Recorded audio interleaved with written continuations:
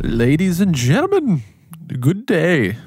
Marketers, founders, managers, this is the Daily Marketer, your 10-minute frappuccino, your 10-minute cup of coffee on all things growth marketing for the busy founder or startup marketer. My name is Jacob Kubicka, a growth marketer by trade who's worked for Microsoft, Amazon, and a few different startup clients solving their most pressing marketing problems. You know, I noticed one of the biggest problems new companies encounter is growing and retaining their customer base. Given it's so easy to start a company now, there can be a lot of competition.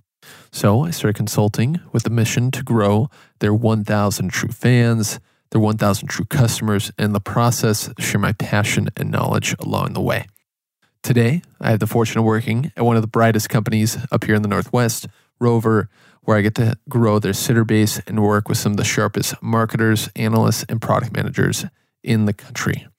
Anyway, this podcast is meant to be 3 Qs. I call it quick, quality, and question-inducing. As in, I hope this spawns some questions in your head you want to share with a friend or with me. Our topic for today is pixel management and how it works. So, have you ever wondered what a conversion pixel is, let alone a pixel?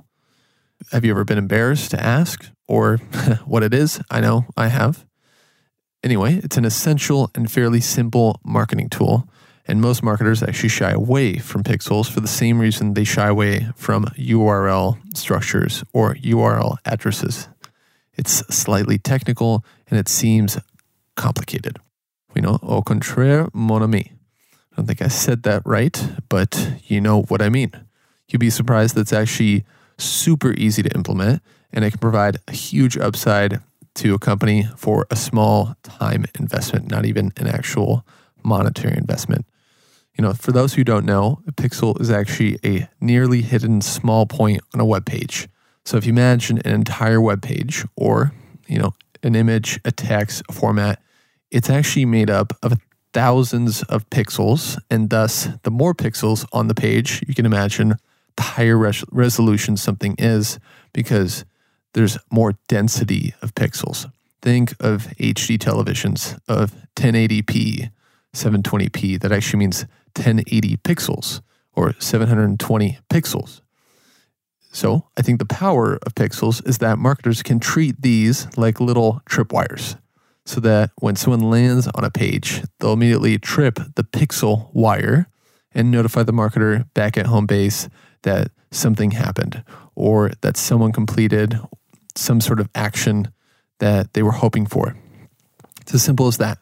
This is a conversion pixel. This is also known as a tracking pixel. Over time, the tripping of the pixel wire will happen thousands, maybe hundreds of thousands or millions of times, giving a marketer back at Basecamp valuable insights of patterns of users that they can start to slice and dice. Then they can start telling some really interesting stuff about the users that are coming in. This can be based on where are they coming from? Are they coming from America? Are they coming from Washington, California, the East Coast? Are they coming from a mobile device? Are they coming from an Android device, an iOS? What operating system are they using? Dozens of other things. In short, I think conversion pixels give marketers a clear sense of the who, what, when, where, why of their customer and can paint a crystallized picture of the real persona, not who they think is their customer, who actually is their customers, and therefore who they should be marketing to. To build on top of that, a remarketing pixel takes a conversion pixel to the next level if you want to go there, if you want to go to that inception dimension. So after someone trips the pixel wire, not only does it signal back to the home base, but it can also be used for remarketing. So you can also have that same pixel be a remarketing pixel that actually sticks onto the visitor and begins to save them in its memory, in the pixel's memory. And why would it want to do this?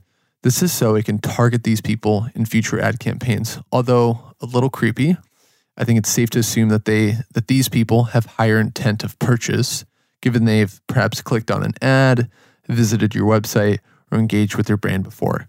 So this is often used in abandoned cart. So someone who on an e-commerce site, say they're going to go buy a movement watch, say they get all the way to the end where they have the watch in their cart, and then they just say, oh, I don't have time for this, or actually I don't want this, and they leave. Well, that person, they could, and they likely have had a remarketing pixel tagged onto them. So when they go to other places on the internet, they'll start to see banner ads for that watch or for that company. Maybe they'll be targeted some sort of paid ad when they go into their searches talking about movement, just to bring it back up to top of mind and get them thinking, okay, maybe I do want that watch. Anyway, voila. These are pixels. These are conversion pixels and remarketing pixels, and they're a lot more simple than you think. So I'm going to leave you with this. If you had to ask yourself, what's the 20% of the work you're doing right now that is leading to 80% of your results, what would you say? Well, I guarantee that if you implement conversion or retargeting pixels, this will fall into that 20% bucket. So why not try it? It's worked for hundreds of other companies. You can even do some form of retargeting marketing on Facebook ads.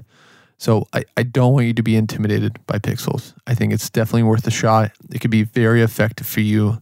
And I guarantee that if you want a Google search on top of this podcast and 1 hour's worth of your time will be more than enough to actually implement and action a pixel of your own. I think marketers are detectives where we're sourcing whatever clues we possibly can to understand and serve our customers. Pixels are just another tool in that process. They're the body wire that they're wearing when they're talking to the suspect, or the magnifying glass, the notepad that leads to customers getting, and ultimately this actually leads to customers getting the answers to their problems that much quicker because we're able to reach them that much quicker. Anyway, stop talking your ear off. That's all for today. We'll be releasing episodes every Tuesday and Thursday. And you know what I'm going to say?